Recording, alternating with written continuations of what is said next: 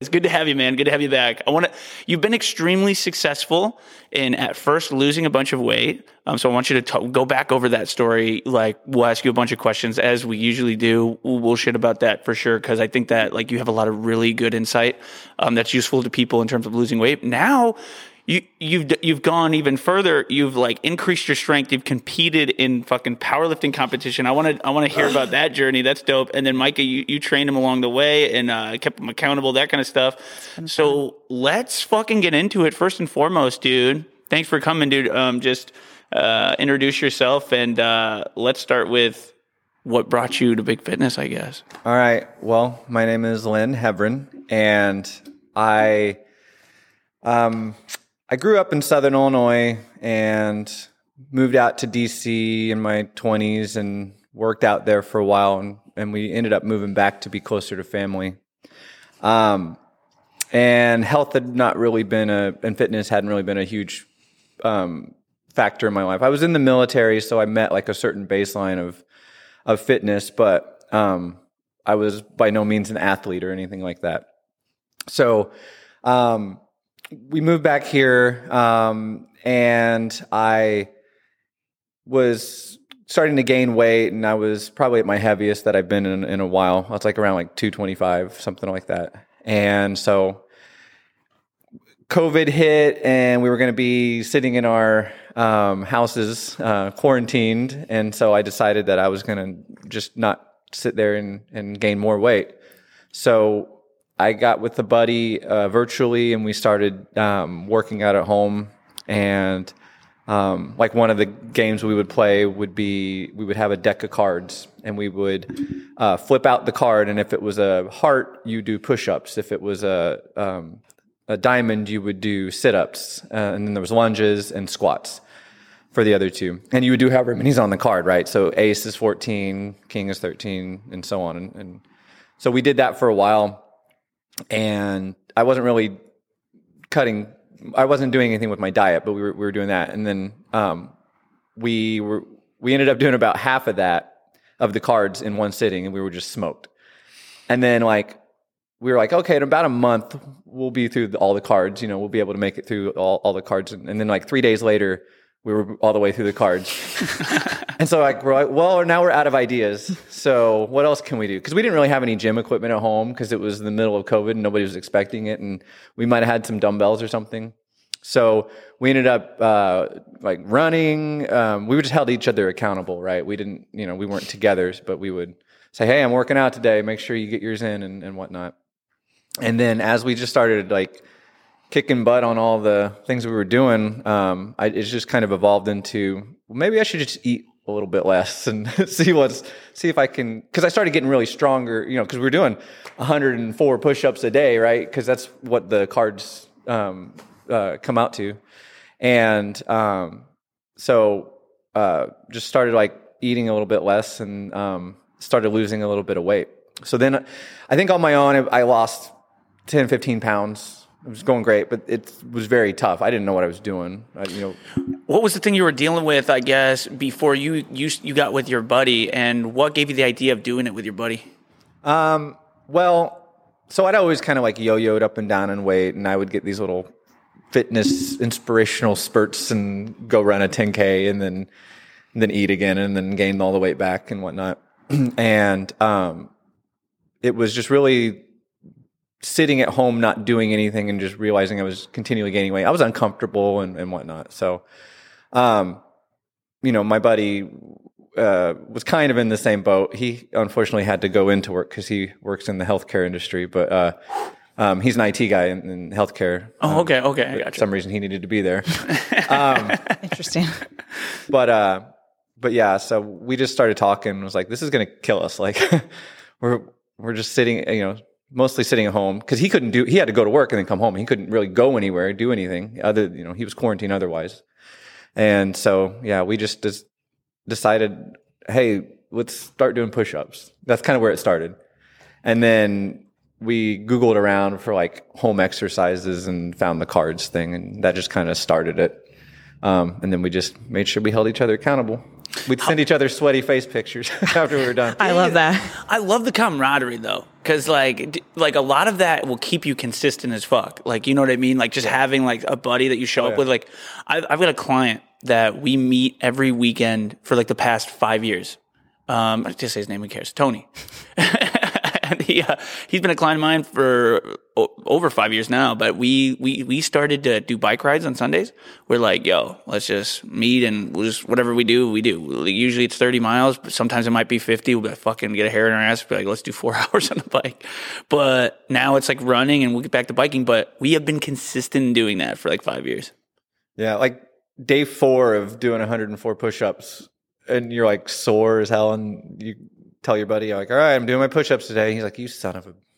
Right, yeah. All right, yeah. Fine, I'll do mine. Yeah. And so that kind of kept us going. And we were... That's huge. It was months that we did, maybe like 3 or 4 months, just right, every single day.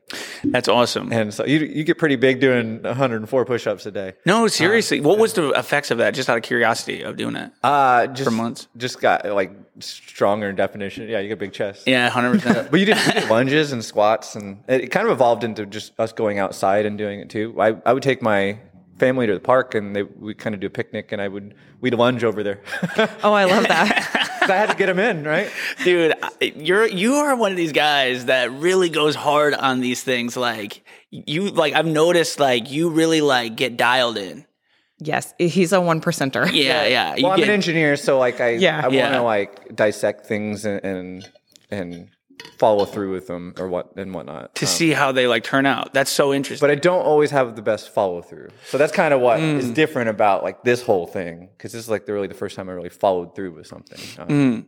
But yeah, that's where I was like in my journey before I came here, and so I had like got the bug, right? So I'm like, holy crap, I just lost like 15 pounds, and I was like, that's crazy to me, because I had tried so hard when I realized I wasn't actually trying before. Oh, that's interesting. What I mean?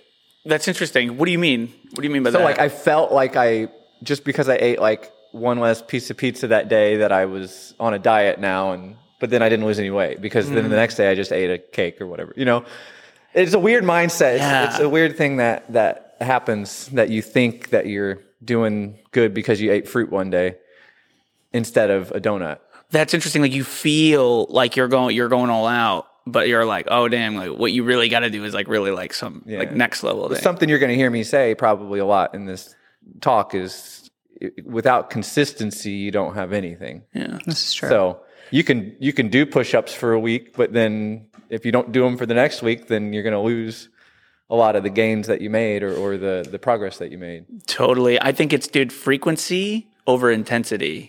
Oh, yeah, like, for sure. Yeah, frequency and consistency over intensity. Like, someone might look fit as fuck, and then you're like, oh, their workouts must be nuts. And then you see them work out, that's average. Yeah. But it's like, the real magic happens in like, oh, but they've been doing that every day. Yeah. I kind of want to get into that too, because that's kind of one of my big, not mantras, but things I always kind of say, you don't have to kill yourself all the time in the gym. Right, yeah. But yeah, so I was, that was where I was at, 15 pounds, kind of plateaued. Not really dieting, just eating half of what I was eating. But, if I got 2 slices of pizza, I would just get 1 instead.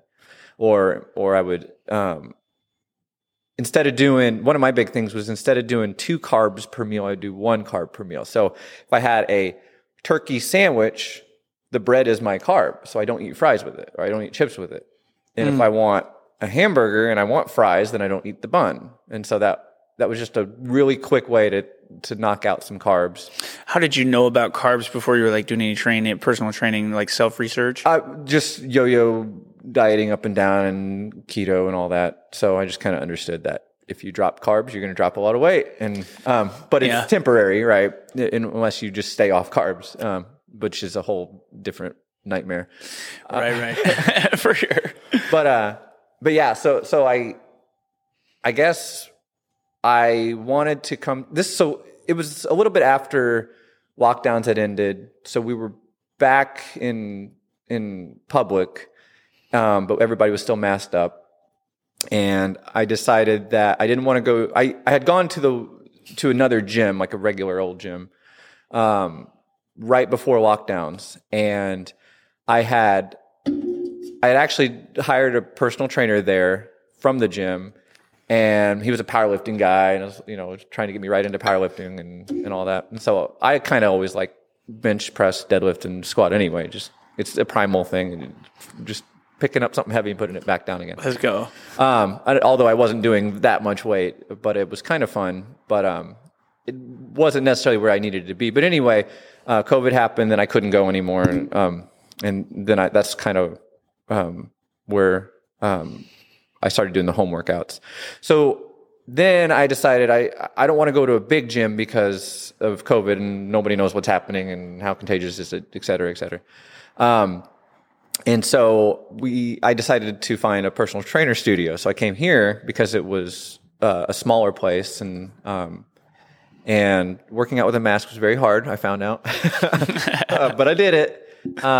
So yeah, I signed up here, and that was like probably the hardest step that I've ever done. The other gym was all kind of like an easy thing because I was already there, like swimming. We had a pool. We would swim with my daughter, and then I just kind of walked over and said, "Hey, can I sign up for a trainer class, whatever?" But here I had to like make an effort to go out of my way to come in and. Yeah, I was gonna say. So like when you kind of said that it was like the hardest step, the hardest step meaning like to come in, or just to set up, just to come in. Like I did it via email, but yeah, like I signed up on the form or whatever. But walking through the door and actually like making that commitment to do something was like very hard, and so it was kind of nice because you guys are like, yeah, whatever, let's just see where you're at and what do you want to do, because a lot of like trainers are like real intense. Yeah, like, bitch, listen, what we're gonna do. Yeah. You come in, they're like, get on the ground, 50 push-ups. And I'm like, I'm not that kind of person, right? Yeah. Like, I'm just kind of a subdued introvert. So, but yeah, so that was the hardest part. And so that once that was over, it was kind of smooth sailing from there. I mean, the hardest 2 years of my life. Let's not get it wrong. Yeah. Which we'll get into. We'll get into it, but yeah, so that's how I ended up coming here. So you like destroyed me on my first workout. I remember. It wasn't even like a workout. It was like we're just going to see where you're at. Yeah, you ran him through the first workout. The thing about the first workout for me is this. It's always like, I got into this thing where I had it like, I want a person, I got it in my head, like when I first started training, I want the person sweating within 15 minutes. So if you're wearing anything like if you're wearing a sweatshirt, I made it my goal to have you have that sweatshirt off within the first 15 minutes because your body is warmed up. So like, I know you're actually warmed up if you take that sweatshirt off. And so like I would work you. And then a lot of times, like I got into this thing, there was a part of my training where I was having trouble getting people to their goals. And so I would push them until they were like hypoglycemic almost. And I would think that was a win because I was like, if you go hypoglycemic, two things we get out of this. One, you've definitely reached your capability for where we are. Two, and so we know where that fitness level is. Two, I get to see how you deal with like really getting outside of your comfort zone, and then I know how to like train you moving forward, but also I know how you're going to be able to deal with what it's going to take to actually see a physiological change. Yeah. So I probably pushed your ass. Because that was what, 2 years ago? Yeah, March of 2 years ago. Yeah. And I went home. You killed it. I went home and like... Did you take a nap? No, I just like crawled into the back door and I laid in my living room for like a good hour. What did you think though? Because you came in, bring me water. If I remember, you were like, yeah, man, like I really want to lose weight and see endurance. You were going to do the Appalachian Trail. Yeah. We had a couple of things on our plate. Was to go do like a section of the Appalachian Trail. We'd never been there before. And so we were going to do like a 30-mile section in North Carolina. But I had originally come in wanting to powerlift. Yeah. See, like my remembering is that you said, because you wanted to powerlift to get there. And I was like, yeah, well, I had a misconception of why I wanted what I wanted. Yeah. That's what I'm saying. Is that you were like, I want to powerlift. Here's my like 5 rep maxes. Yeah. And I was like, well, if you're looking for like 30 miles on the trail, we kind of need to do like circuits.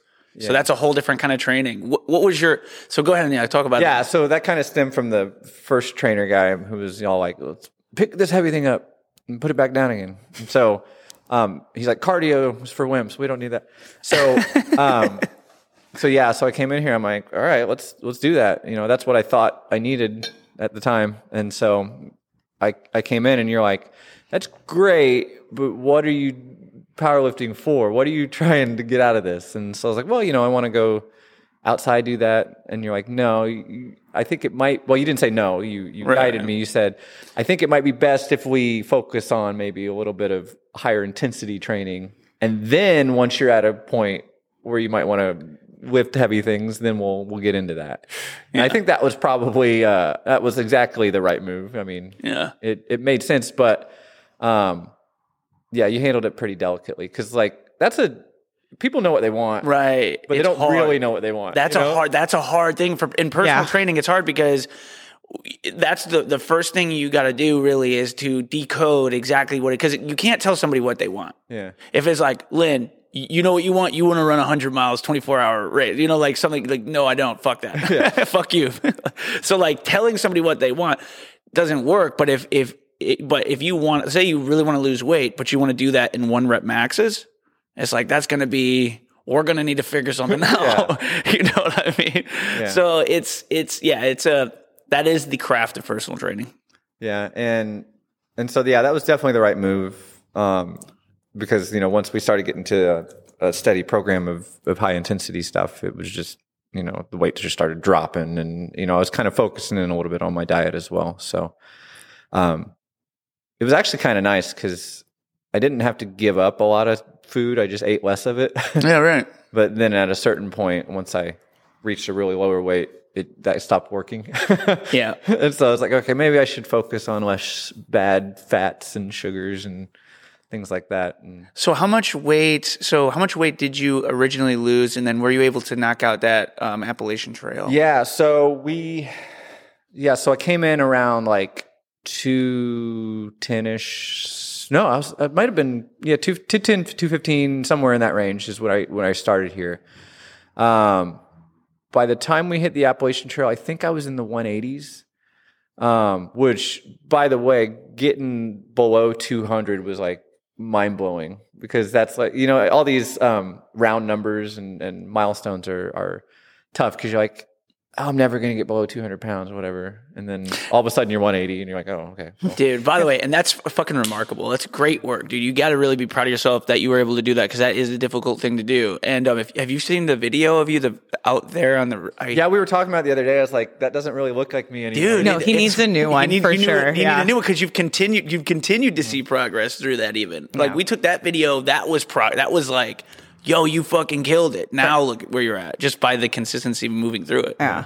Yeah, so we did the trail, and it went fine. It was great. The hardest thing I've ever done, like, at that moment, even at that weight. And I can't imagine carrying another 20-something pounds on me. Yeah, so what was that like? What was that trip like? I just want to know this. How was that Jordan trip? wants to go. I want to go, man. So we've done it twice now, and I'm actually going back in a couple weeks with some friends at work. So my wife and I went on the last two. So we're going to figure out something for this year. We're not sure. We might go to the Pacific Crest Trail, but we'll figure something out. But yeah, we drove to North Carolina, parked our car at a well-known spot that is very public, and got a shuttle driver, and they drove us 30 miles south. Oh, damn. And dropped us off on the side of a road in a ditch. Let's go. And said, have fun. Call me if you need me, if you can get cell phone signal. Dude, and so you were just on a dang trail. And you're in the middle of the woods, just on a trail. All your food? It's you're carrying everything on your back. We left stuff in the car that we needed when we got back. Right. And we were going to, I think we stayed, we drove to Nashville and stayed at Nashville because it was kind of halfway. But so we just kept everything in our car that we didn't need to take out with us on the trail, but we took our food, our stoves, you only really wear one set of clothes to hike and one set of clothes to sleep. So, like, what kind of stuff were you? So, how many days? First of all, I think it was like 4 or 5. But we did about. Dude. We didn't know what we were capable of, so we did around 7 to 10 miles a day. So I guess it was was probably 4 days of hiking. So I think our first day we did 5, and then we went up, and then the last day was like 5. And you're carrying a 20-pound pack? Approximately, yeah. Is that average? I know like some backcountry people, they get nuts with it, and they're like 35 pound bags. Which is like, what the fuck? It's called ultralight if you get like your base weight of 10 pounds. So base weight doesn't count your water, doesn't count your consumables. So just like anything that you carry that you're going to carry with you from start to finish. And so ultralight is 10 pounds, which I can't even get to. And how would you get to 10 pounds? Spend more money. Right. Like the food that just like, it's like the size of a capsule. And it's like water and it like blooms into like a full turkey. We do our own. We dehydrate our own, and I put it in little Mylar bags, and you can put the oxygen absorbers in there.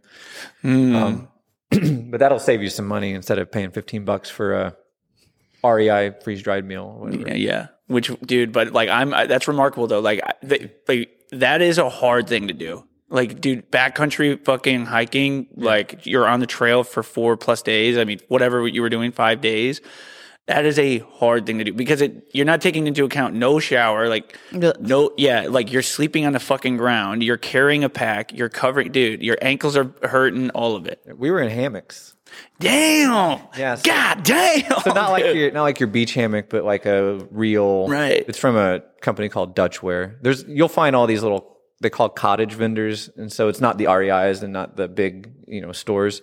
Like Dutchware, Hammock Gear, all these people make stuff for people who go out and do this stuff. So we double hung our hammocks next to each other. I have a little system that we can just do it on one tree on either side, and then I'd hang up my iPhone at night, and we'd watch a pre-downloaded thing and just get knocked out, and then get up the next morning and pack it all away and go. Back to business. That's really cool, man. That's awesome.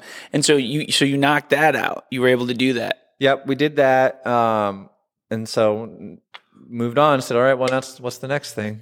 Good shit. Do you have any ambition to do like anything like extreme? Like, are you like you're gonna ask him about running a mountain, aren't you? Like I'm going to down. That's a hard pass. I'm going to Canyonlands, Utah. I'm just gonna go. No, probably not anything super extreme. We do want to probably try to hike a good majority of the Appalachian Trail, but in sections. The thing that kind of sucks is like, if you do sections, you kind of want to do some that aren't super intense, because if you haven't got your legs, then you're not going to climb that mountain very easy, right? Mm-hmm. So, but if you've been walking for 300 miles already, and then you run into a mountain, you're like, yeah, whatever. Like, my legs are numb, and who cares? And, what do you mean? What do you mean by you got your legs? I like that.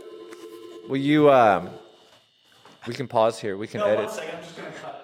Here, we can come back to that one. How many miles did you do on your second trip out to the Appalachian?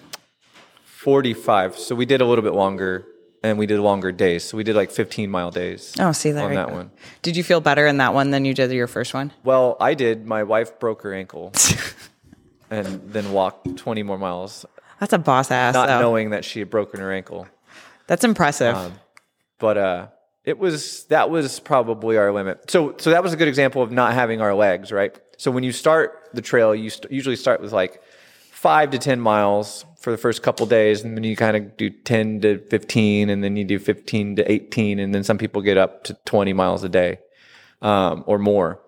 And if I were to just go in today and just hike 20 miles, I'll get destroyed, and I'll probably injure myself and whatnot. But if I've been working my way up, and then walking 20 miles for 100 miles or 300 miles, then a mountain is not a big deal, because that's just, I'm going up and down all day long. But if I just go out and drive out to the mountain today and then try to hike up it, I'm going to get destroyed. Whoop.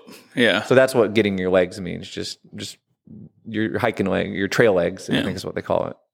Just being able to not let things like that bother you. And also, I mean, just from an injury standpoint, if you push yourself over, you're going to tear an ACL or something. Dude, I like that. Like, that's a good metaphor for like how fitness, what fitness is about altogether. Like, if you don't got your legs, like your fitness legs, let's say. Yeah. Like, you show up that first week, you're beat. Yeah, those first couple lift.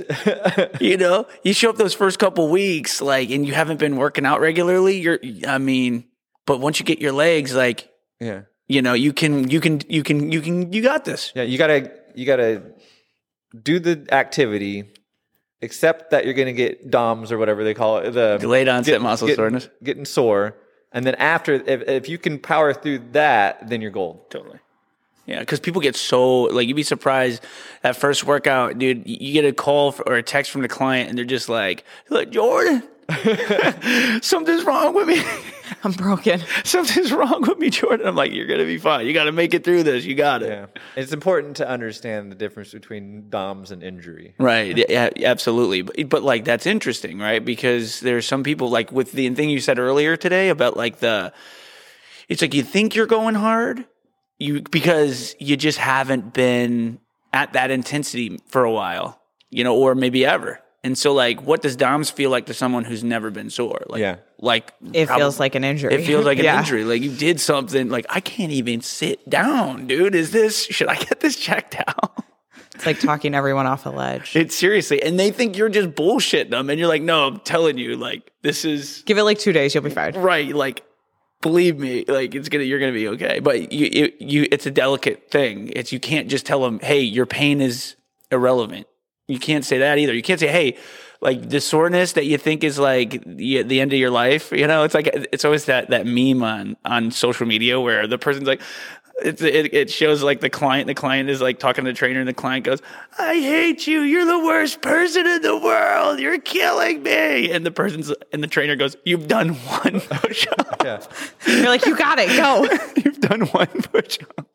Anyways, yeah. So to your point. Yeah. So we came back, and I was just like wanting to try something new then. So you guys are pretty open to just letting me do whatever the hell I wanted. Yeah. I mean, as long as I did my program, you're like, whatever. What are you working on today? So I really worked on like dialing in my diet at that point, because I was starting to see like good definition in my muscles and stuff, but I was really carrying a lot of fat, and so I started to really like dial in my macros, and that's where it gets like. That's where normal, common people shouldn't do it. Yeah, so that's an interesting. Although I am just a normal guy. But I was gonna say, I was doing this stuff for about a year before I even attempted to mess around with stuff like that. I think it was important that I got all that out of the way and just did the basics. Yeah, to get me to a point where I was able to do it. So, like I was saying, like just cutting a little bit of food out stopped working, right? Because my metabolism went up, and I was needing to eat less to maintain my weight, and so things got a little more complicated. And so, as we started dialing in my diet, I started noticing like rapid changes, and really started cutting body weight, and that's where things kind of changed from looking at the scale to looking at like body fat percentage and things like that. So I think probably about 6 months later, I ended up getting down to my lowest was 151. It was a little bit of a rough transition to get there, because I was like trying to do like a shredded program kind of deal where it was like I was just trying to get as lowest body fat as possible. But man, that messes with you. It's so bad. Like when you're eating like 50 carbs or less a day. And how long did you have to do that? Well, first off, I didn't have to do it. How long did you get to do that? I tortured myself for about a year. So I was counting for about a year, and then I'd start like at a certain level, monitor for like a month, and then make a tweak, and then monitor that for a month, and then make a tweak, and monitor for a month. And I didn't really have any cheat days and things like that. I didn't do like The Rock where I eat like 70 pancakes in one sitting or anything like that. Dude, that's goals for me. Yeah, I was way too anal about it. So like I would plan out my week in my fitness planner, my Fitness Pal, and I would like, I'm going to eat an apple tomorrow, and I'm going to eat this for dinner and this for breakfast and everything like that. I tried like intermittent fasting. I quickly dropped that though, because I just was hungry and wanted to eat. And so I had to eat something for breakfast. Otherwise I was just tanked when I came here because I came in the mornings. And, but it worked. It was great. A lot of muscle definition popped through. I was very miserable mentally, just exhausted all the time. Wasn't making a ton of progress in the gym because I just wasn't eating a lot. But I was maintaining. I was doing what I had to do, and everything was fine. And then I guess I will get into the powerlifting bug. So I was tired and I want to eat carbs. So I figured if I'm going to eat carbs, I'm going to utilize those carbs somehow. And so I want to pack on some muscle. So at that point, and I've never been into the bro science stuff, but I was going through a cut. Now I'm going to go into a bulk, right? So this was just recently in November, December of last year. I found a rookie powerlifting competition, and I'm like, yeah, sure, why not? I've accomplished all my goals up to this point, so let's do something that I would never have ever thought to do in my entire life, and let's put on a onesie and do a powerlifting competition. And so I signed up. I'm a card-carrying member of the USA Powerlifting Association. Let's go. Yeah, man. Let's go. Dude. I'm forever on a list somewhere. Yes. Yeah, 100%. That's awesome. Dude, that's a huge accomplishment. But like before we move to like that part though, I did have a couple questions on that so it's interesting because I remember we were talking about this when we went to the DEXA scan and we saw you lost a certain amount of weight. What was the total amount of weight you lost in pounds? And then, so you talked about like there was a year, and what was the time that it took you to knock it out? Okay. And what's your thoughts on, did you do it right? Did you do it wrong? What, let's kind of analyze that a little bit. Calculator math. Let's go. Because that's sort of I think that's what's most interesting. I think like, and then we'll get to I want to talk about what was that switched in your mind, like that caused you to be like, you know what, time to get into the weights. But I want to kind of talk a little bit, I want to pick your brain on that weight loss journey process, that mental side of it, all right. Yeah. So according to MyFitnessPal, I kind of started tracking right before I came here. So 216, and that was even 10 pounds down from my highest. So 216, we'll call it as my beginning. And I got down to 151. So what is that? 116 minus 151, 65 pounds. 65 poundarooscos. That's crazy. 65. So, and how long was that from? Oh, yeah. And because 75, if you're counting the 10, he's just like, yo, those 10 though, we won't count that. Because I wasn't counting, but it's like you got to kind of almost count that, But let's say 65 poundarooscos. It was about a year and a quarter. Year and a quarter. That is remarkable. So 50 of it was like 1 year, and then the remaining was that quarter. And that was like super dialing in my macros, like trying to get down. I was trying to hit 149. And trying to get down to like 10-ish% body fat. And I hit 151, and I don't know what my body fat percentage was, but yeah, that's when we went to the DEXA. 11%, like on our scale at least. Our DEXA was my DEXA. So, DEXAs are what they are. But I went in to one and I was like 26. That was like my first one that we ever went to. And then the second one was like, I was upset because I thought I was in the teens, but I was like 22. And then the third one was 16. Yeah. And then I haven't been to one since, but I lost quite a bit of weight after that one. So yeah, I got into low teens. But. How long ago was that? It was probably like 6 months ago that you went. Oh, this is probably longer. It was almost a year, I think, honestly. Yeah. Since the last DEXA? Yeah, since he's went. Interesting to see it. Yeah. It'd be interesting to see that. But so when we were talking about that, I was like, look, you really lost that weight in a year. When people say, I really want to lose, people always ask me, what do I got to do to lose 50 pounds in a year? People ask me that all the fucking time. And I say, and most of the times I say, look, a healthy weight loss for a human being would be like 1 to 2 pounds, 2 pounds a month. That's aggressive. And that's aggressive. So if you have 12 months and you lose I'm saying a week, sorry. If you do 2 pounds a week, that would be crazy. If you lost 1 pound a week, you lost 4 pounds in a month. What's 4 times 12? Somehow I knew you meant a week.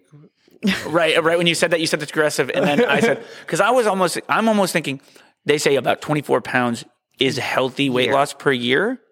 That's a healthy weight loss per year. You can do more if you're going hard, but a healthy, good, sustainable weight loss per year be like 24. That's staying conservative. You can go hard and you can try to lose double that. Double that would be 50 in the year. That's going hard though. And so that's why I'm like, and I say what you want to do, because they're like, well, so what should I eat? What are the macros? Like how, all the stuff. And I say, what are you doing right now? And usually there's no real idea of what foods they're bringing in. And that's huge because they just don't have any awareness. What's your activity? Like close to none. And let's say 76% of the U.S. population is chronically, let's say not moving, sedentary. They're not getting enough of the minimum activity per day. So it's like, they're like, what supplements, what this, that, and the other thing. I said the supplements and the tracking macros is at the top of the pyramid. Mm. The bottom of the pyramid is let's get you moving regularly. Let's get you hydrated. What is your process in that year of losing 50 pounds for real? Yeah. What would, like, if somebody is listening who's like, I've been trying to lose 50 pounds in a year and I've never been able to do it. Start with something that, don't go to the top of the pyramid and then fail immediately. And then, like, if I had to go in, if I didn't have my fitness legs or my nutrition legs, and went in and started trying to count macros and cut carbs and all that, I would have immediately been like, this is for the birds. I'm not doing that. So, like I said, I started with things that were achievable. I ate pizza, I ate cake, I ate fun things. I just ate half of what I normally ate or less of what I normally ate. And I just tried to stay at a certain calorie limit. So, the old truest time method is get yourself in a 500 calorie deficit, and then the weight will start coming off. For every 3,500 calories you don't consume, that's a pound. Right? It's literal math. There's undeniable math behind it. And so that's what works. But don't crash diet and things like that because you're just miserable, right? So save that for when you've reached your goals and you're just messing around at that point. Yeah. But that was and if you need a cheat day, take a cheat day. Like who cares? But don't take that cheat day and then let it turn into another cheat day and another cheat day. So, or if you do go out, because people have lives, I'm going to do this fitness journey, but I'm going to go to Cancun next week, do your best, but like if you have a cheat day, just it is what it is. You did it, move on. Get back after it. Don't eat one helping of broccoli the next day to compensate either, right? Just keep trucking. So if you're doing 1,900 calories a day, just continue to do your 1,900 calories a day, even if you ate 25, 26 the day before. Yeah, that's an interesting one, right? Like that's the thing is that people kind of, it's like if I can't do it every single day nonstop, I'm off on one day, then it's impossible. So I stop. When it's like, all you need to do is get back to it. It's like people really let that one day like totally derail them from their process. What kind of things did you do when you had like a cheat day during that 50, that kept you moving forward? I didn't really have. So I'm different because I didn't really have a cheat day in like 2 years. This motherfucker's a robot. He was like, let's get it. There's people that's like Tony. He's like, you give him a task, that fucking guy does it to a T, like no fail. Yeah, I think that is something that I knew I was going to struggle with if I derailed, if I got injured, if I had a bad diet day, things like that. I just knew mentally I wasn't going to be able to overcome that, and I would just throw in the towel, right? So I focused on all my exercises. I focused on form. So if I was struggling on weight or whatever, and my form was crap, I would just drop the weight. I would say, I'm not trying to impress anybody. Michael was all over me like, hey, your form's crap. We're dropping the weight. Like, and I'm like, yeah, let's do it because I don't want to hurt myself. Because the minute I hurt myself, it's over. Right. Like, because if I can't squat, then what am I going to be able to do? And with food, yeah, people be eating donuts, but tell me about that donut. Oh, is it good? What's it taste like? How's that jelly in that donut? And so I don't know. That's the way I compensate. That's sad, but I mean, it worked though. Hey, it's a tool you were using, Yeah. man. Like my thing is, like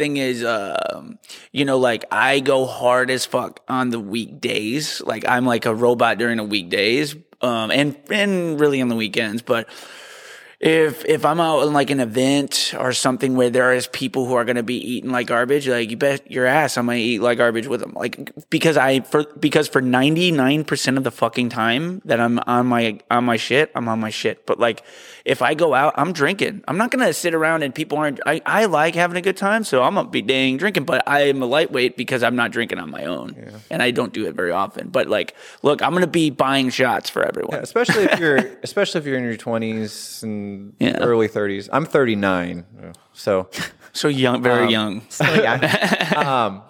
But I still go out every now and then. But But yeah, especially if you're 20s, 30s, like that's your social life. Go out and have fun, whatever.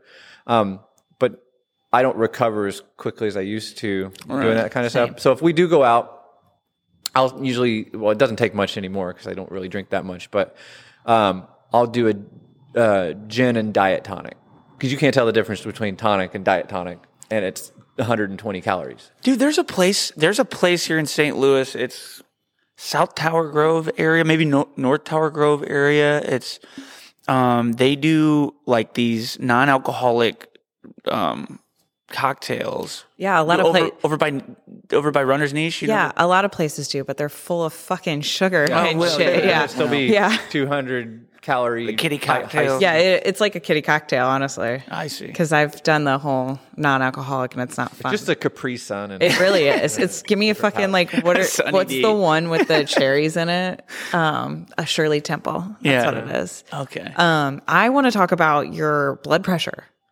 Yeah. Yeah, and how you got yourself off of your medication. You got yourself off your medications? Yeah. So, I was always like 150 over 90, something high like that. And then when whoever the powers that be, the Heart Association, whoever decided that 130 over 70 is bad now, or 80 or whatever it was. They lowered whatever the threshold is for being hypertension, which just made my anxiety go through the roof. Made my blood pressure higher. Right. But I have a hereditary high blood pressure. And so even in through the Army and when I was somewhat decent shape, I've always had high blood pressure.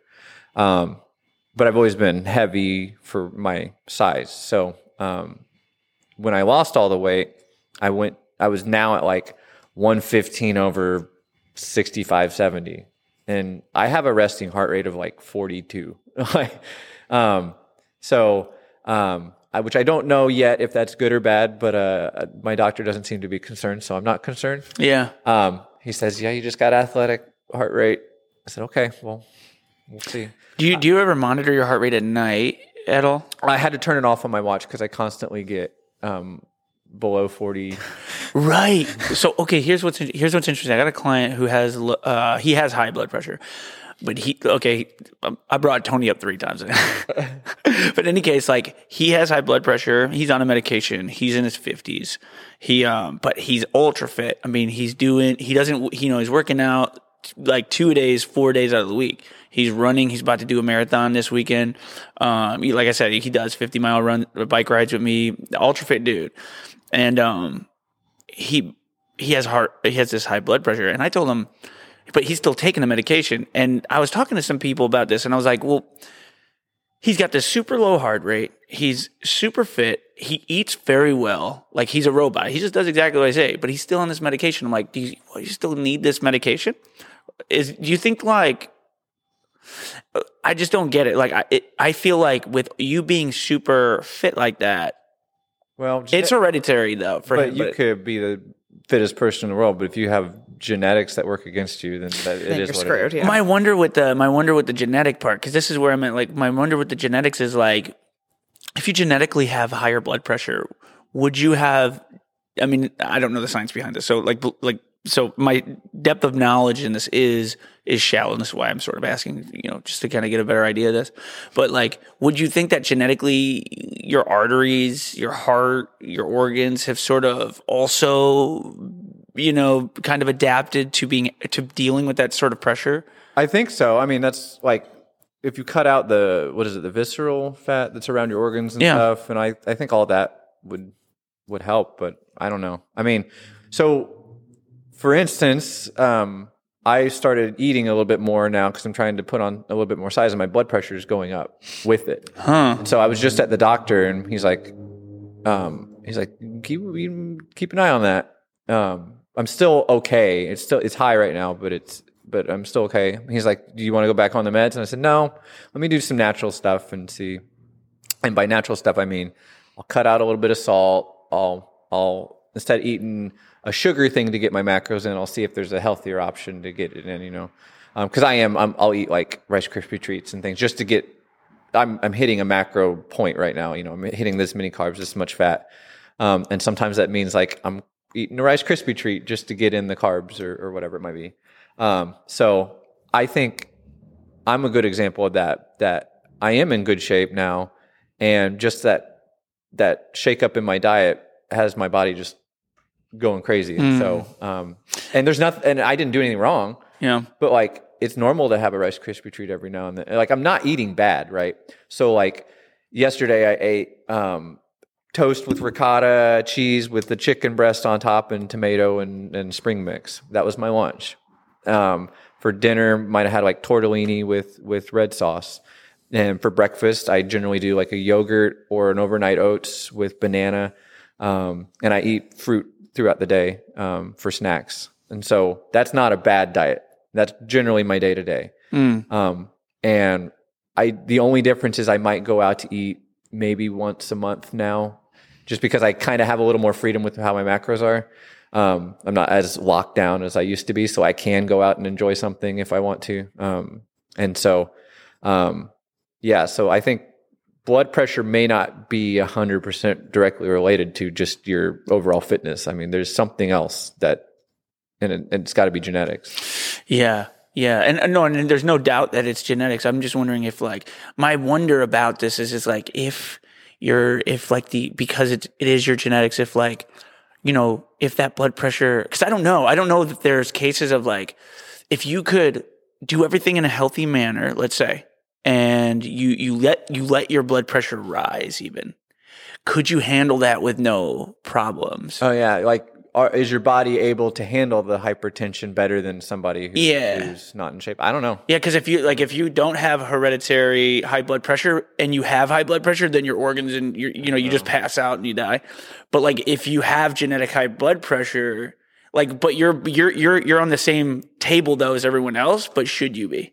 That's my wonder. Yeah. I don't know. You know what I'm saying? I feel like this has probably been studied a lot. Right. That's what I'm saying. That's what I'm saying. Yeah. But I haven't seen I'll leave it to the doctors. I know. That's what I say. Because like, I just want, because like to your point on like the diabetes bit, like if your blood sugar is at a certain level, like you're pre-diabetic, but some people, might just have like lived in tropical areas where they were eating a lot of fruit, where like some people who live like in the Midwest, their family line comes from like, but then the American Heart Association can't say, well, for some people hypertension is this and some people hypertension is that. Which I get that. And I totally get that. So obviously it's probably best we just say lower for everyone. Right. But my wonder is if it is like, if you can go all natural, and would you have to take a medication? I mean, obviously, you may not want to be the test. I'm not going to be the guinea pig. The guinea pig. But I just wonder. I'm curious about that. So like you were saying that with losing the 100 pounds. Oh my God, not losing 100 pounds. I want to go back on the blood pressure thing. Hit it. Yeah. So the reason I knew that I needed to get off of it was because I about passed out in my kitchen. I was that'll be good. I was standing there talking to my mother-in-law, and I was like completely blacked out, and like I caught myself on the kitchen counter, and I'm like, oh, and that was like the wake up call, because every time I would stand up, I would just completely black out. So you had to get off the medication. I was like rapidly losing weight, and so we were on 40 milligrams of lisinopril, which is a very common thing. 40 grams is a lot, and then he's like, okay, we'll do 30, and I was still passing out. 20, 10. All right, just go off of it. And then after I went off it, I quit blacking out. So it was the scariest fucking thing ever. I was here too. Yeah, he was doing the the step You ups. take the medicine ball. Yeah. Yeah. The metabolic step ups. And the next thing you know, he kind of just, I was like, what the fuck are you? Oh, I just went completely white and yeah, I was like, oh, fuck. Tunnel vision, and I hear ee out my ears. Oh, interesting. Yeah. It's like, that was the day I took a sugar pill. Did it feel like hypoglycemia? No, it just felt like you were just like standing up quickly. Yeah. Like standing up exactly. quickly, something like that, blood pooling. Interesting. So your fitness literally was like, stop taking the medication, bitch. Yeah. It's like, not today. Yeah. And you just like, yeah, it's interesting. It's like, well, let's take less and less of this medication. That is an interesting perspective. And clear communication and with my doctor. So I reached out to him and said, something's wrong and whatnot. So I didn't try to power through it myself. And, I sought out my healthcare provider to make sure that everything was kosher with doing all that. Look, that is a testament to exercise as medicine. Yeah. Technically, right? I mean, and let's just say fitness is medicine, just because let's say that fitness incorporates both diet and exercise.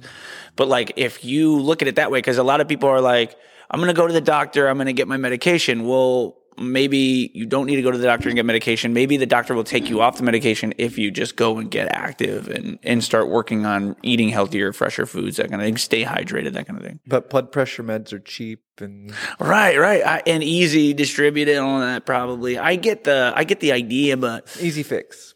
For me, like, I'm so like, if you can do it without medications, try. Yeah, So like I'm gonna try this. Like I said, my blood pressure's starting to go up a little higher. But I'm gonna like cut out some salt and stuff, and I'll just I've done it all. They call it the DASH diet, where I don't know what it stands for, but it's lower sodium. See if that helps any and whatnot, and try to substitute out a Rice Krispie treat for chicken or something. But we'll see. It's a fun one, dude. Straight up, but dude, Rice Krispie treats are good though. I eat the Schnucks has these little rice cakes. And their flavor, they're either like caramel or those are so good. I know exactly what you're talking about. That's my go-to. That is fucking solid. Those aren't bad though. Yeah, those aren't bad. Those are gluten free too. I like those. So hell yeah, man. So you fucking so like literally you worked off your medication. That's interesting. Not only did you work off pounds, but you worked off your medication during that 50-pound of weight loss journey. Literally passing on a gym. I love that, man. When you were doing that, like on that process of losing 65 pounds, like, cause you were talking about how you were staying on it every day. And like, I think that consistency there, like, is the gig. How did you stay consistent? And if you did, like, did you have any days that you did fuck off? And if you did fuck off, like, how did you not allow that to fuck you up? No, I had friends and stuff that I kind of stayed accountable to. And then I would do measurements, and so I weighed myself every day, and I tried not to let that mess with my head, and it did a little, because you could gain 3 to 5 pounds in a night, and nothing you can do about it, and it doesn't go away for another 3 days or whatever. But I logged everything. I have spreadsheets of my weight and how much I ate and everything like that. So I just tried to find ways to keep myself accountable. Because I knew if I was going to go out and mess this up, I'm going to gain like 5 pounds, and then I'm going to be upset with myself, even though it's not real weight. It's water weight, salt, whatever it might be. So I just knew what I needed to do mentally to stay on track. Did you recognize sort of like what was causing that 3 pound, that like acute 3 pound gain? Yeah, I mean, I got it. I mean, I would go out to eat, say you go out to Buffalo Wild Wings or whatever, packed with salt, right? So if you eat 6 wings, you're going to gain a couple pounds just in your body holding in all of the water that you know. Oh wait, that's not like actual fat mass that gains? Well, you say that as a joke, but when you struggle with your weight, like it's like you make up stuff in your head that is just so asinine that you end up believing it yourself, that like, maybe I did gain 5. No, straight up. I know it was like jokingly saying that. I get that a lot. I totally get the mental fuck. Yeah, and at least you were educated. Like, you did a lot of deep diving information on your own, so you knew that it was coming from salt, and you knew it was coming from whatever you had ate the night before. Other people have no fucking clue what it's coming from, and then they just panic, and they're like, "Oh my god, I'm fucking up," and then they just I gained like 10 pounds over. And they give up or they like starve themselves. They'll be like, is it a cruise? The average week cruise, a person will gain 10 pounds. The average weight gain is 10 pounds in a week. That doesn't surprise me. But that's water weight. Dude, gaining 10 pounds in fat mass would be... Well, it's math, right? Yeah, it'd be a lot. 3,500 calories is 1 pound. Dude, you'd be sick with how much you were eating and not moving around to gain 10 pounds of fat mass in a couple days. But you can't tell that to somebody that's gaining the weight. It's like the logic doesn't make sense to those people. Well, it's the same. It's the same with the weight loss. Like if you do a keto diet and in 2 weeks you lose 10 pounds, 15 pounds. Same thing. Yeah. And I kind of did we do weigh-ins here every month, right? And so I made a game out of those to see, and I would mess with my diet to see if I could lose the most weight for just the weigh-in. And so I learned that I had like things like popcorn really messed me up. Like it made me gain a lot of weight. Interesting. Any kind of like brothy soup with salt, because you're just drinking salt basically. So ramen was like my big thing. I love ramen. Sushi, those were big weight gainers for me. So popcorn I really love. Then it somehow turned into grapes. Grapes? Yeah. But I think it might have just been the mass quantities of grapes that I was eating and not necessarily... How many grapes were you eating, dude? So many. Because they're like little... diet bombs. Yeah, I love grapes. Dude, get fucking 2 bags of grapes a week. Have you tried the cotton candy grapes? Yeah. Oh, yeah. Yeah, those are so fucking good, man. How the fuck are they making cotton candy grapes? That's what I want to know. I'm not asking questions. I'm just eating the food at this point. But they're making them, and they remarkably taste like cotton candy. Yeah. No, they do. Exactly like that. It's like, what in the fuck? This is in a grape. But that's interesting. So, no, and that definitely is. But I learned that those foods were doing that to me, and then I would lose the weight in 3 to 5 days. Yeah. It's all back to normal. Whatever. Yeah. But... Man, that is, dude. How do you is it just self-knowledge? Is it self-teaching? Yeah. And surrounding yourself. Like, how are you keeping your brain from being like, man, this is a losing battle? Because it's like every 2 steps forward, 1 step back. Yeah. I mean, I guess the best way that I tackled it was to not ever look at anything in week intervals, right? So everything I looked at had to be 4 weeks, and at worst case, 2 or 3 weeks, because your body, like the first week or 2, you're just adapting. Your body's just like, what are you doing to me? Like, and so you could actually like go to the gym and then gain weight and think that you're doing great, but then you step on the scale and now you're 2 pounds heavier this week. And it's like, but then if you hold on to it for like a month or 2 months, then you'll just start massively dropping weight as long as you're consistent. And if that's what you're working towards, right? So if you're a heavier person, it might be super frustrating at the beginning because you're gaining 5 pounds. Yeah. Or your body is saying, something's happening to me, so I'm going to hold on to everything that I've got, and then you'll plateau. But just keep with it and look at your progress over months. So that's the key. Like I was saying, if I weighed myself every day, but I just wanted to do it because I wanted the data. But like that was like a super emotional roller coaster, like because you can go up and down and up and down and up and down. But if you graph it out and you do your trend line, as long as your trend line is going down, then you're fine. But you'll go up and down over that trend line a lot. And so if you're not in a place mentally where you're prepared to handle that, then just do one weigh in a month and take a picture and do your tape and everything and watch your numbers go down as long as you're consistent. Yeah, consistency, like not enough can be said for the power of consistency in everything you do. I call it the pulse. Like if you don't have a heartbeat on what you're doing, like because you're not staying consistent, like obviously day to day is going to be the most powerful pulse because every day you get a heartbeat.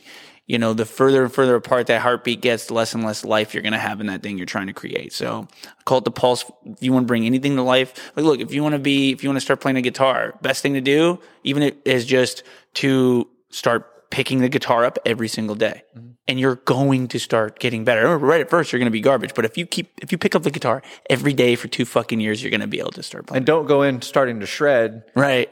Just learn a G chord and go from there. That's it, right? And it's like so many people I taught myself how to play the guitar in a year. I was still garbage, but I tried. but I taught myself how to like do it, and I did it so that I could keep myself distracted from like the partying that was happening in the party house when I lived in college, or when I lived in a party house in college. And I just had this old like $150 Johnson guitar that I bought from somewhere, and just beat that bitch up and broke strings every day. But like, look, picking that thing up, I had to just pick it up every day. I picked it up, and like first I could only play it like 10 minutes because my fingers would be bloody. Yeah. They would be like 10 minutes. I'm like, how does anybody play a song on one of these? Like, I can't even bend the strings. And eventually it's like, okay, 20 minutes now, 30 minutes now, calluses build up. Now I can play for a couple hours, and somebody will pick this up and just play with it for like a couple minutes. But the idea was that I picked it up every single day. And it was like, so that is what it started to manifest. Like, okay, now I can play these strings. And now my brain, like, I don't even know how it's happening, but now my brain is allowing me to play strings with the rhythm and the melody. So the idea, and then people would be like, well, so what you start with first? I'm doing this because you play instruments. It's like, what do you do? Like, do you learn how to do the strum hand first, or is it the fret hand? It's like, no, these motherfuckers, they work together. Yeah. You have to work them together. You don't work on one over the other. You have to work them together. And there are different things you can do to warm yourself up. But the idea is this, simple as this. Stop making it complicated. Just pick up the guitar every fucking day, and eventually it'll get better. But if you miss a day, and if you're only picking it up once every week, then the pulse, it dims the pulse. Yeah. You get lower blood pressure. And recognize that you're not going to be Steve Vai on day one, Right. You're going to work your way up to it. And eventually you might be better than him after a few years of playing, if you play it every single day. Like Eddie Van Halen, he spent 8 hours a day in his room playing guitar. That's a pulse there. And that's why he's amazing. Yeah. Because the guitar was an extension of him now at that point and everything. So it's like, and I love that, because I try to use fitness like that. I say, look, like, your body's the instrument. You got to learn the instrument before you can play the song. Like, you're not just going to pick up the guitar and shred. You got to learn what is the fretboard? What do these strings do? Like, what is, like, if I'm playing a note, what do you mean? What is a note? Like, even like, what you have to first learn the instrument. And so that's going to be a little bit. And then you can use that instrument to play a song. And eventually, once you really understand the instrument and it becomes an extension of you, because you've done it so consistently, now you can start fucking around. Like, now you can work on the pinnacle of the get to the top of the pyramid and start messing around. Yeah. We were talking about the other day.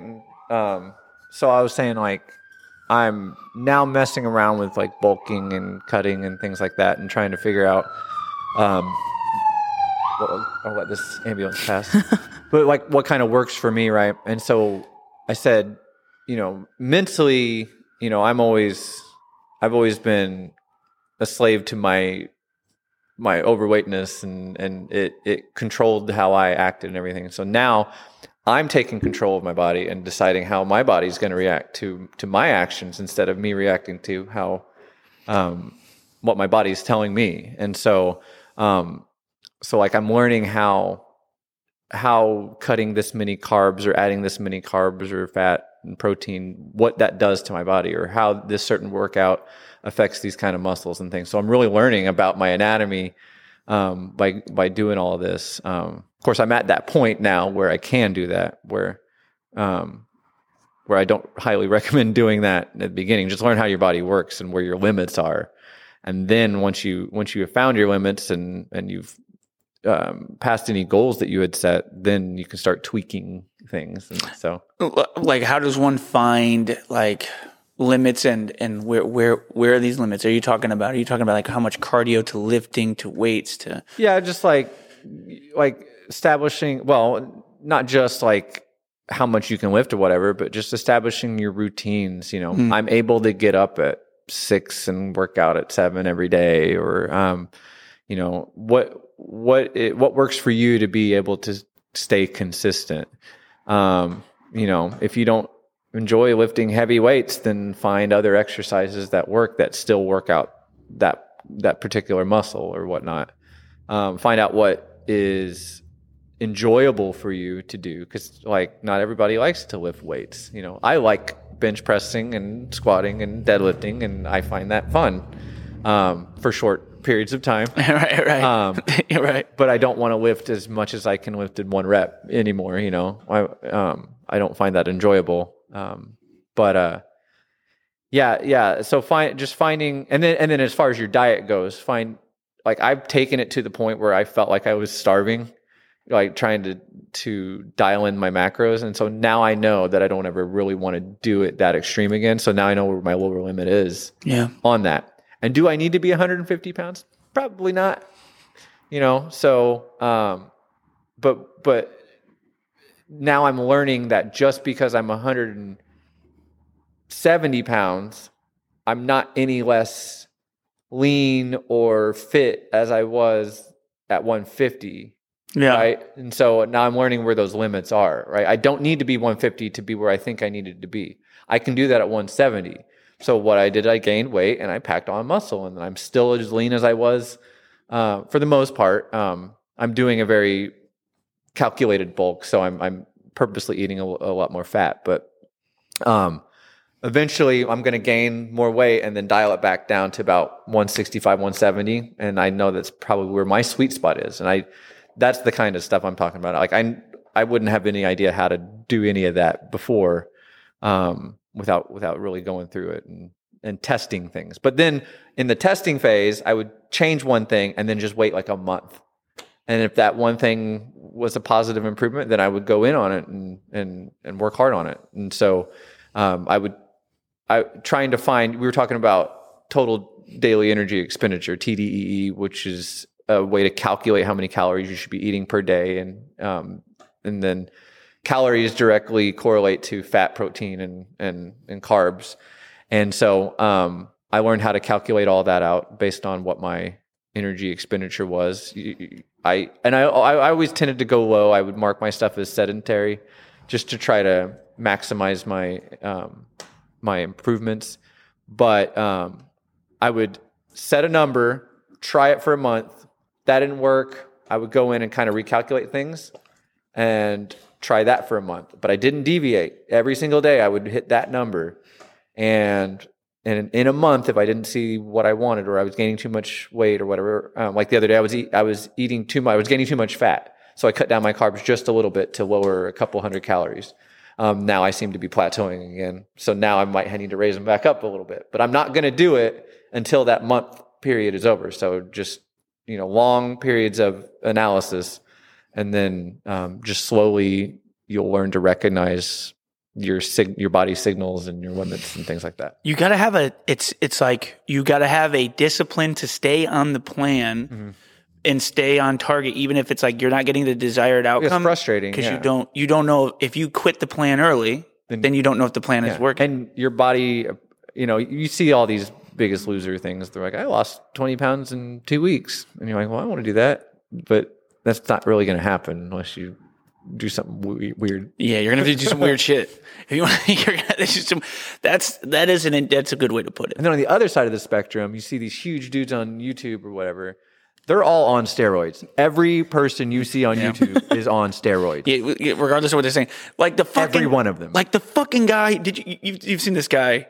Maybe. The guy, we've talked about him multiple times on the podcast. The Liver King. Yeah. Oh yeah, this guy is fucking.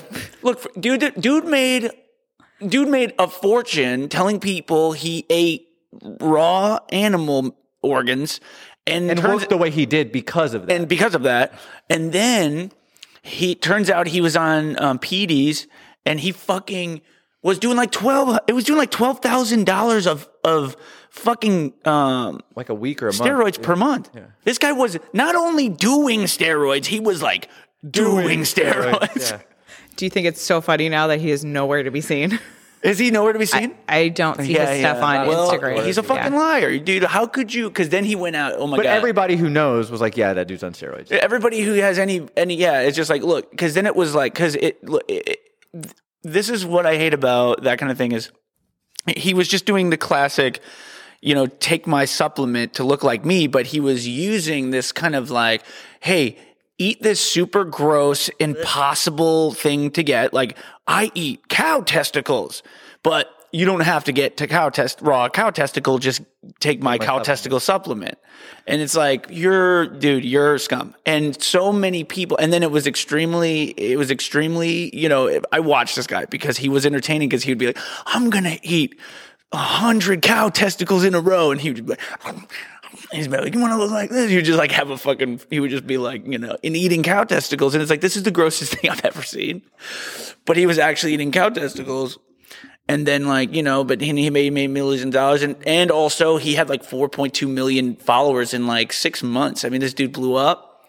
And then bubble's gonna pop. Yeah. And then he was taking a shit ton of steroids. Yeah. I guess the same story is always those like unrealistic expectations in the media. Yeah. Are gonna, sell more shit. Sell more stuff. Yeah. Yeah, there's no doubt. And the funny thing is that, did you see his apology? Like his apology? He didn't really apologize. It was not an apology. I didn't waste time. After he admitted, I was like, fuck you, I can't. You should watch the apology, because the apology was like not an apology. It was like, yeah, but like, don't you see what I'm trying to do? I'm sending a good message. It's like, you lied. Poor fucking wife. I can't imagine. It was funny because I started getting into a lot of like the YouTube fitness people and whatnot.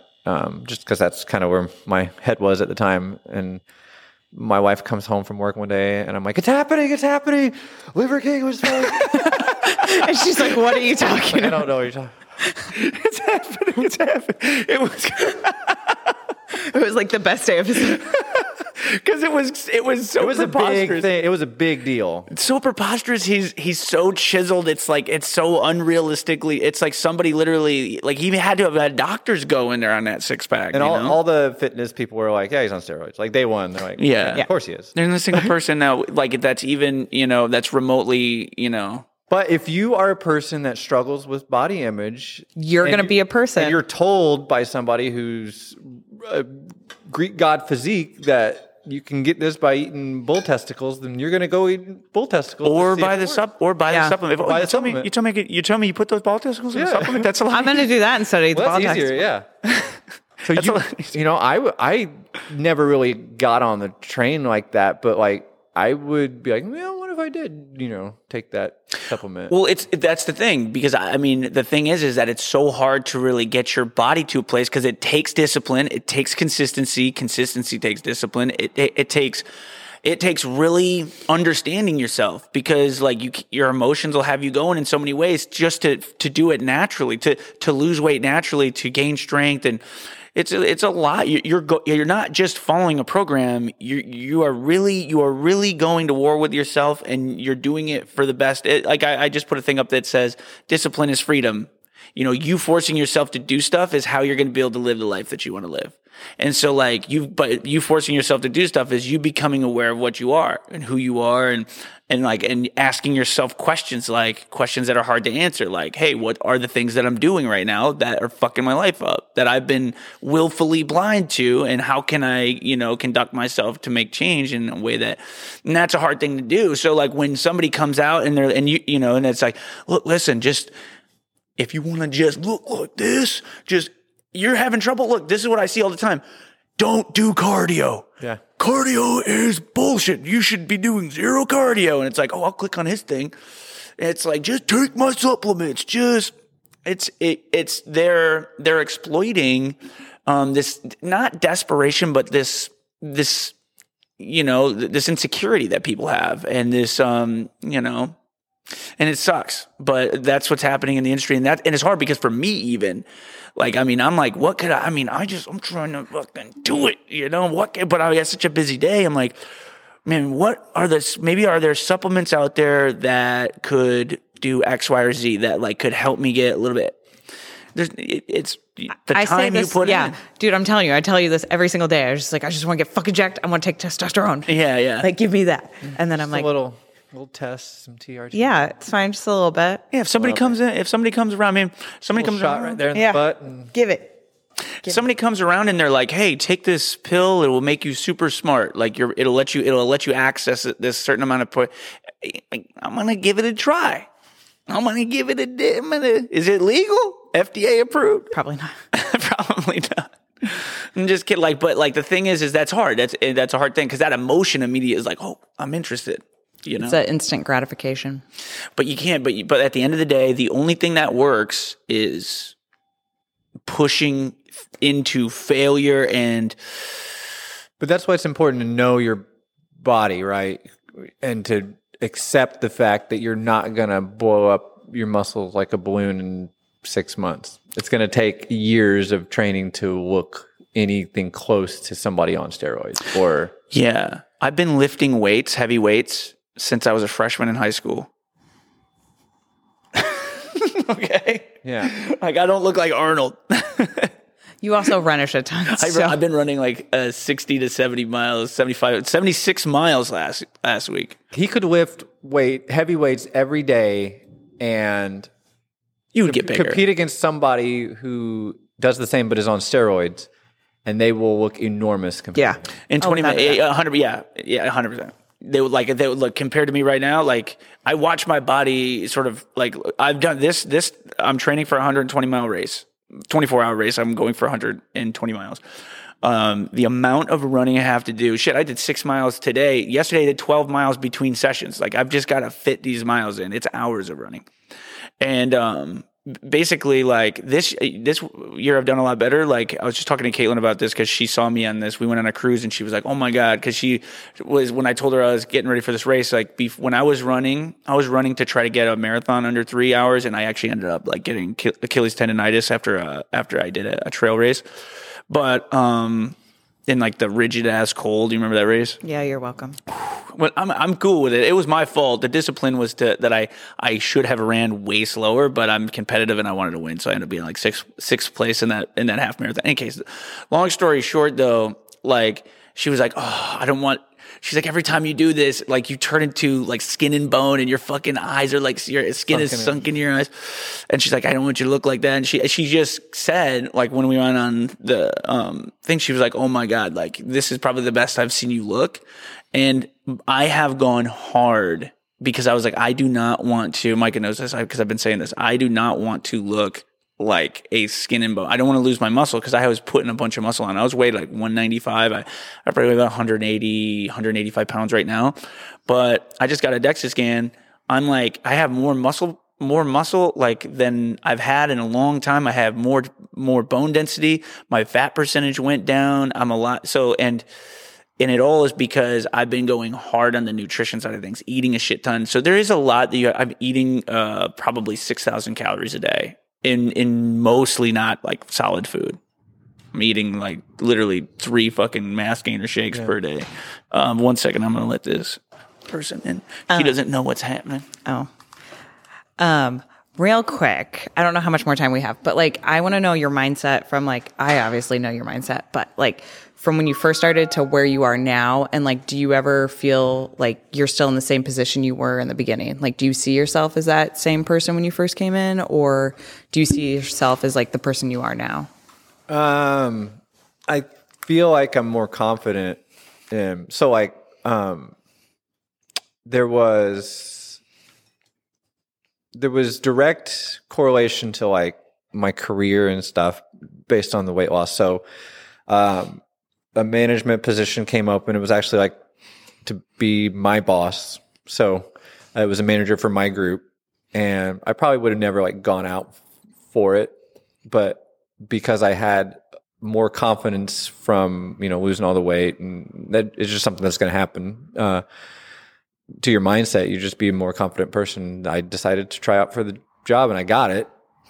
So, that basically changed my entire career progression.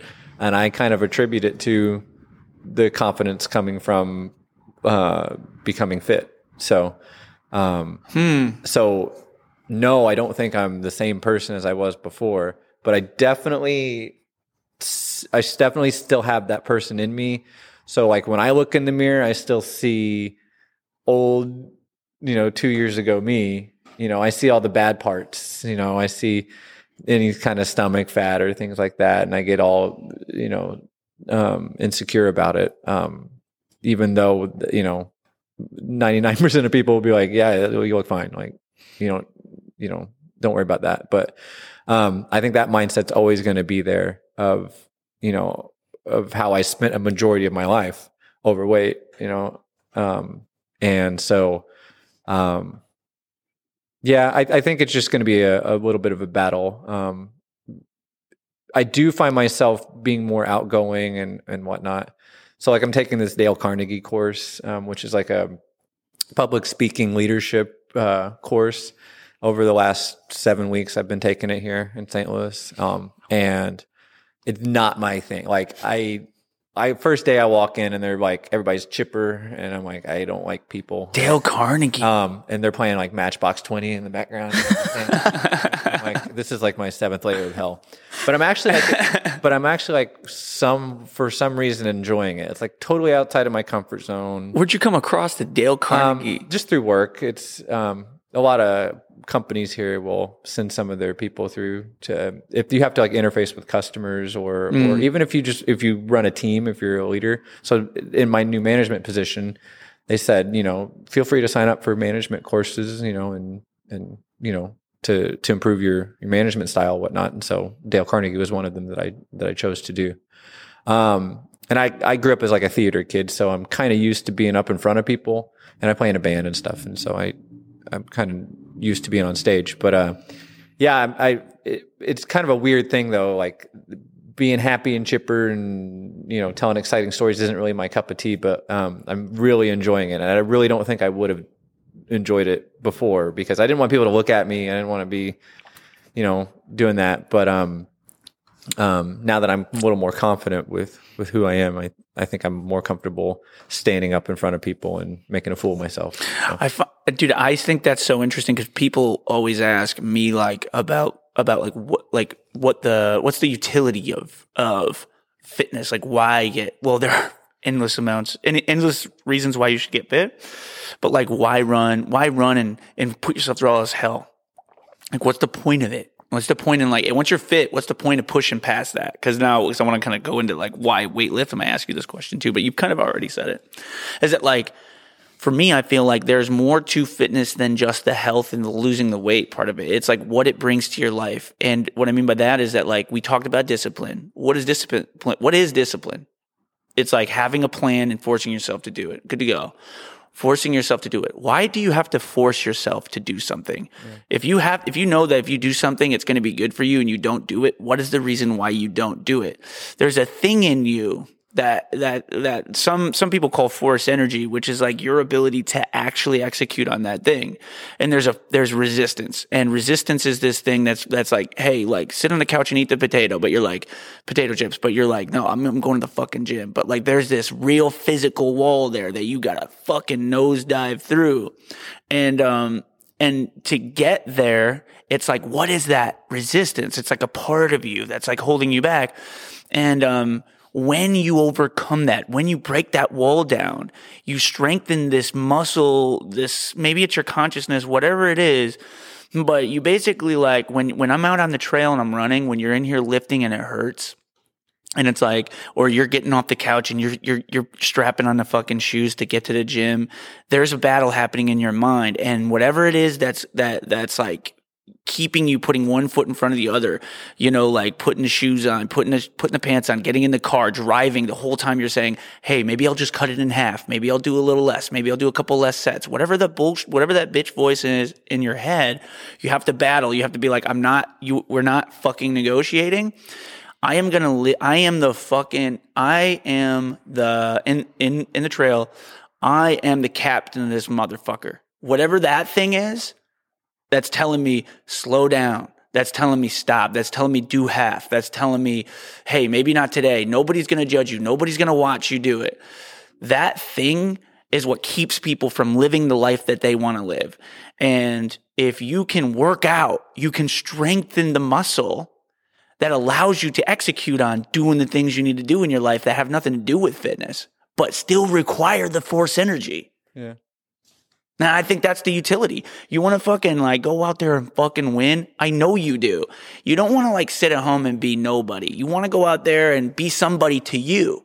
You want to be proud of yourself. Well, how are you going to do that if you don't fucking go out there and just crush it. And I think when you work out, it's you saying, hey, I'm in charge. Yeah. So like Monday, I ended up doing a lot of work, and Monday is one of my workout days at home. So I do 2 days here and then 2 days at home, and I didn't work out at all. And it wasn't I don't want to do this kind of deal. Things happened and I didn't get to it. So I'm going to work out today on my day off. Because I know if I don't, then it might put me in a mindset where I'm going to get lazy, and then I just won't want to, and then it'll chain reaction into something else and chain reaction into something. So I'm just going to go work out. I don't want to.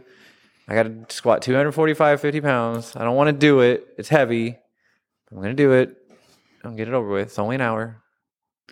It's hard. It's only like 4% of your day. An hour is 4%. But I'm not going to be able to do it until like 5 tonight. Oh, it's going to be fucking. You're like you only got a quarter tank left, and you're starting to lift. I feel you. It is what it is, though. I feel you. It's easier. It's much easier for me to get my long runs in if I do them at AM before I can even think straight. But if I don't do this, it 100% will spiral into something else, and then trigger something else, and chain reaction into something else. And it's just I'll eat a little bit more, or I'll sit around a little bit more. So you crushed all that weight, and then like this last thing I really want to talk about, is like, what is it in you that was like, all right, now, I got the weight, and I've really been able to use this. I've been able to play this. Now you're playing the song. Yeah. You've learned the instrument. Now you're playing the song. I'm improvising now. Yeah. And so what was it? What is it for you? You did this powerlifting excursion. Yeah. So at the Kansas City, rookie competition, I figured if I'm going to go make a fool of myself, then I'm going to do it with a bunch of rookies, and they'll be a little bit more lenient on us. So we drove. First off, you have to buy a bunch of shit, because like they didn't tell you, or they don't really tell you up front that you got to have certain knee sleeves, not just any knee sleeves, certain. I call it a onesie, but it's a singlet is what they call it. The little short thing, with the straps and stuff. You have to wear that. You have to wear a certain shirt. Can't have a logo on it and all this stuff. So I had to buy all this gear. I didn't really. But you can't have a logo on it. Yeah, well, it has to be an improved logo. There's all sorts of things. But anyway, so I don't know. I don't know what made me do it. I was just lifting heavy one day, and I was like, let's see how much I can deadlift, I guess. And I did more than I thought. And I'm like, yeah.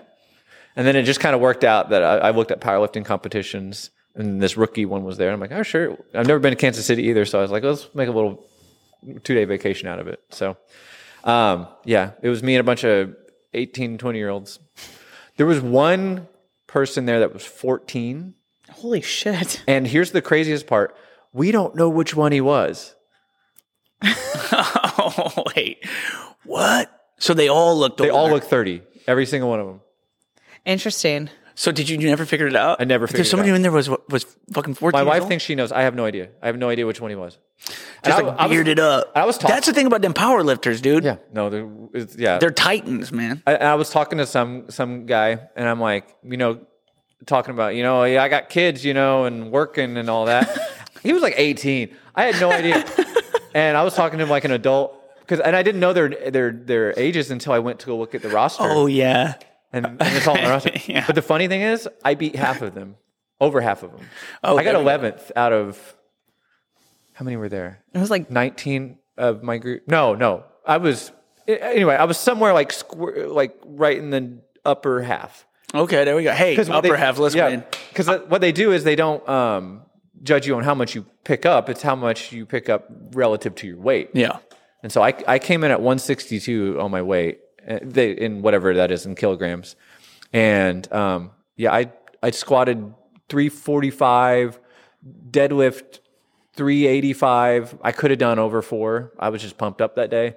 And then bench, I actually got out on a technicality. So I was hoping to get up in the 200s, but I ended up, my second set was at 185. So, so that was more than a lot of the 18-year-olds and mid 20-year-olds could do.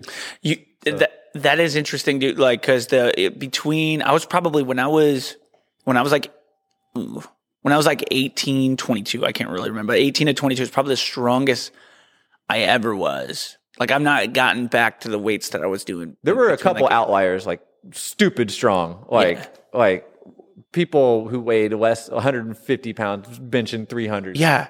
Isn't that wild? And I'm like, I can't even touch that. But when I see somebody who like is putting up like 180 kilograms and they weigh like 125 pounds, I'm like, what the fuck?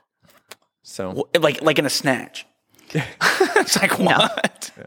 It's like, what the hell? Like I'm gonna tell you what, I'm a USA weightlifting level 1 coach. So like I used to Olympic weightlift all the time, but it's been like 4 years. I can't even claim that I fucking weightlift.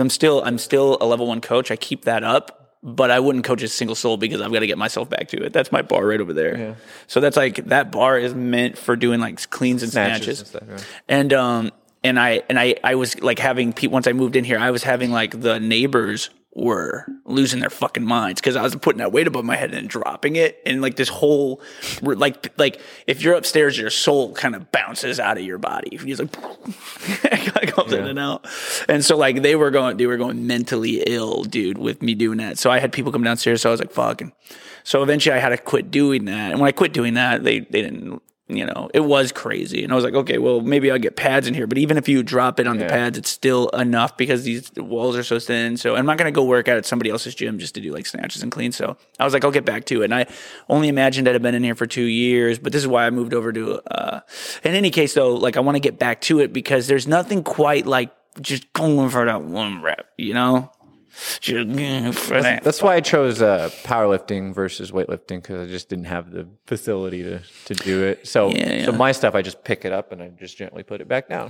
But like, doesn't it feel like there's an animal that comes out of you? Plus, it's very primal because you're doing one. And so we changed my program here completely. Like, it was kind of tough on because we had to load 300 and something pounds on the bar every time.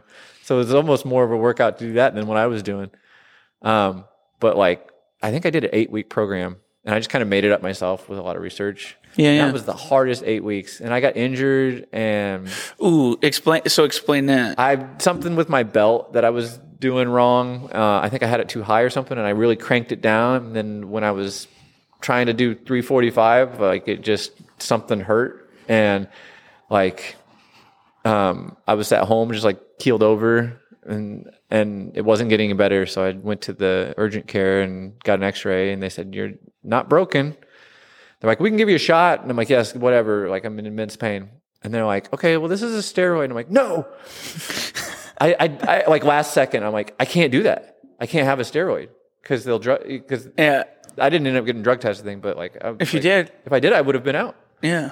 So I got some non-steroidal crap that didn't do anything. Dude, I'm gonna just chanced it. And I'm just kidding. I'm joking. And so I'm better now, but like that was like week 4, and so I just had to work through it. Yeah. And then I put up the best numbers I've ever put up at the powerlifting competition. Congrats. So, that's dope. Never want to do it again. Oh, really? Sucked. So the 8 weeks we basically cut out all cardio. Yeah. We did a little bit just to loosen up, but like coming in here was like chillax. Like it was a vibe. Yeah. We're doing 3 sets of 3 today.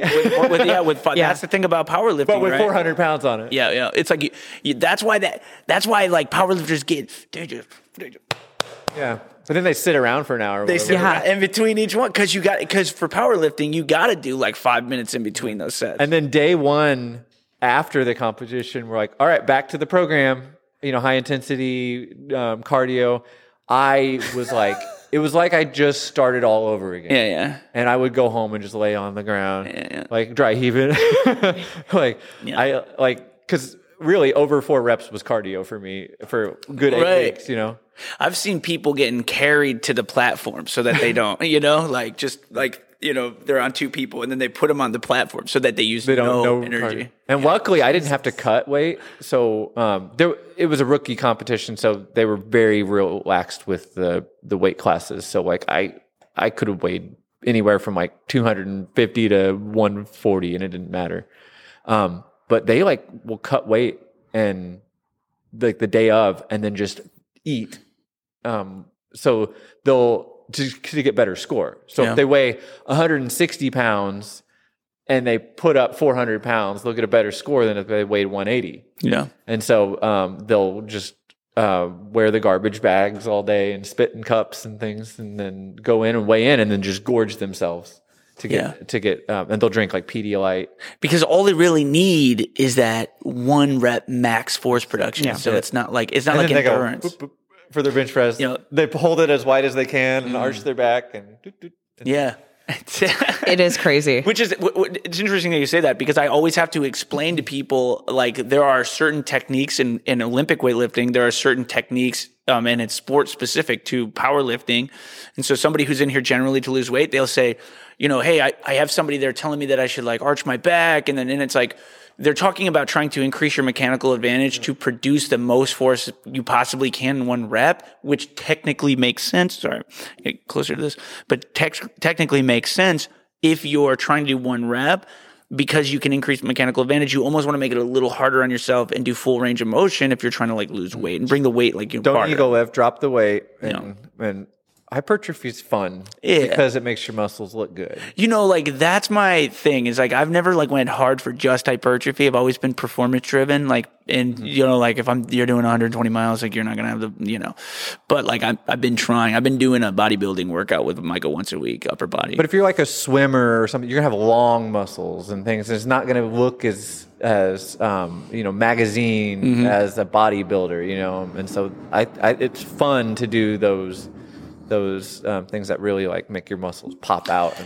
But like you're not really gonna excel in a sport looking like that. Isn't that funny? It's like when you're trying to do let's do this first for the bodybuilders, because I don't ever claim to be a bodybuilder. I'm as far from one as I think you can get, but maybe not as far from one as you can get. But the idea though is that bodybuilding is a sport too, in that like they go hard as fuck with like nutrition. So when you see somebody who's a bodybuilder, bodybuilding has a technique as well. And that technique is to get them to the craziest looking muscle to fat, ratio, like that, like doesn't really exist in the real world. And so when somebody gets into what they call a shrink wrap for their peak week, right before competition, they only have that. They only look like what they look like in all those pictures for a few hours, because it's not sustainable to stay there. Like if you see veins on somebody's abs, I've seen veins on some people's abs that are like dancers. Actually, just recently I was on a cruise and I saw these amazing performers, which I did not expect to see amazing performers on the ship. And I just watched on Netflix, by the way, or not Netflix, Amazon. I'm sorry to fucking take a left turn here, but about how cruise ships are ran, and it's fucking remarkable. Anyways, back to it. I saw that she had abs when she came up, because we were like at the stage watching the performance. She came up, she was doing all sorts of crazy, impossible things, and I saw abs. Her abs have like her veins on her abs, and I was like, oh damn, like she's just like, maybe she's taking something, but like she just has like she just literally is going so hard that she's got abs on her veins or on her veins on her abs. But let's say in the normal world, getting veins on your ab, like she's probably training 12 hours a day to have that. I mean, not 12 hours a day, but she probably has 12-hour days. She's the Eddie Van Halen doing her craft for 8 hours a day, where I'm doing it 1 hour a day. Right. And so for you to expect to have that, like what those people look like on those magazines, like, look, you're going to have to be in a gym for 2 to 4 hours a day. Like that's what those people are doing. And take steroids. And take steroids. Yeah. Which by the way, I'm not against. No, if you're honest about it, then whatever, do your thing. Yeah. If you want to take the risk and you're fully aware of it, dude, steroid the fuck up. Actually, better yet, take double, because I want to see what you look like. I'm impressed by that shit. I'm like, don't bitch. Lie to people. Just don't lie to people and exploit people's ignorance. That's not ignorance. I think it's like insecurities. No. I think ignorance, because ignorance isn't a bad word. Isn't a bad word. Ignorant and not be ignorance stupid. Is bliss. I'm not saying it negatively. I'm saying like if I don't know shit about cable and you come in and tell me all these magnificent things and then you sell me on some bullshit, you exploited my ignorance to the cable system. It's like I don't know about this shit, and I hope that the professionals will tell me.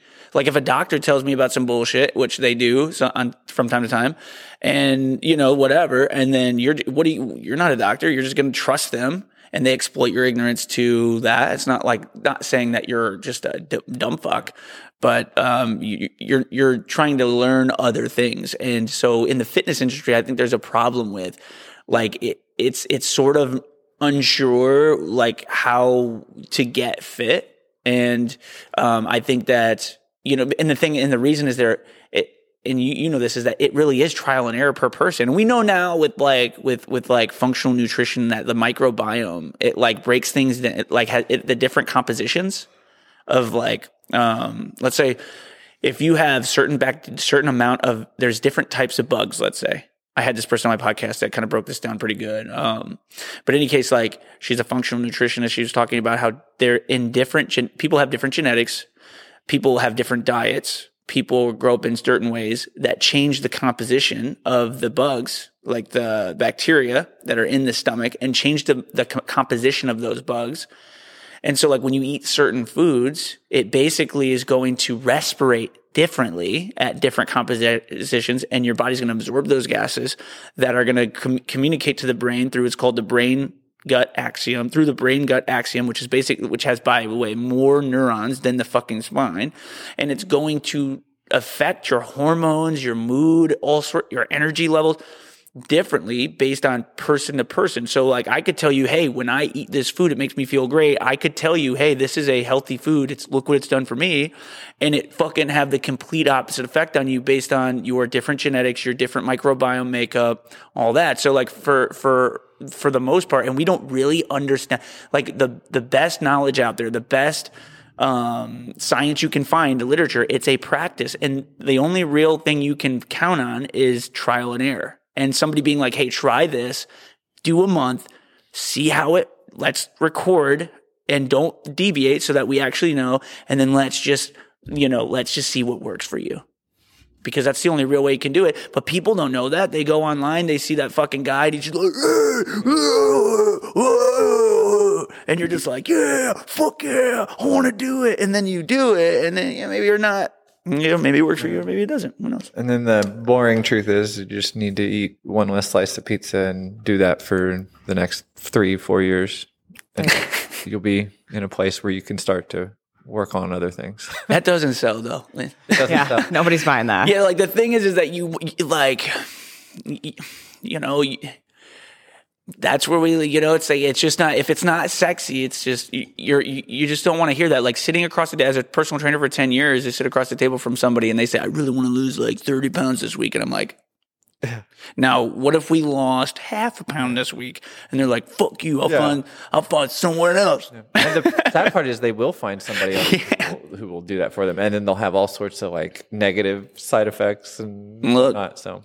But the fun thing about doing what I'm doing, though, is I get some sort of PR a week, and that's not necessarily personal record, not necessarily like a weightlifting thing. Like I'll achieve some other goal in life related to me being healthy. I'm off my blood pressure meds. I'm able to run a sub 8 mile now. I lifted this much in the weight, or I went out and did this activity with my kid that I never wanted to do because, I hated going outside or walking or whatever, or I hiked the Appalachian Trail. So you're just constantly filling yourself with a bunch of PRs that you didn't realize that you were holding back on or whatever. So that's the fun part about it. Yeah. You don't get those immediate 6-pack washboard abs in 2 weeks. So yeah. Which is like, and that's what, people like that sexy part, but you got to get through, you got to force yourself through some stuff first. But so I got about 2 minutes.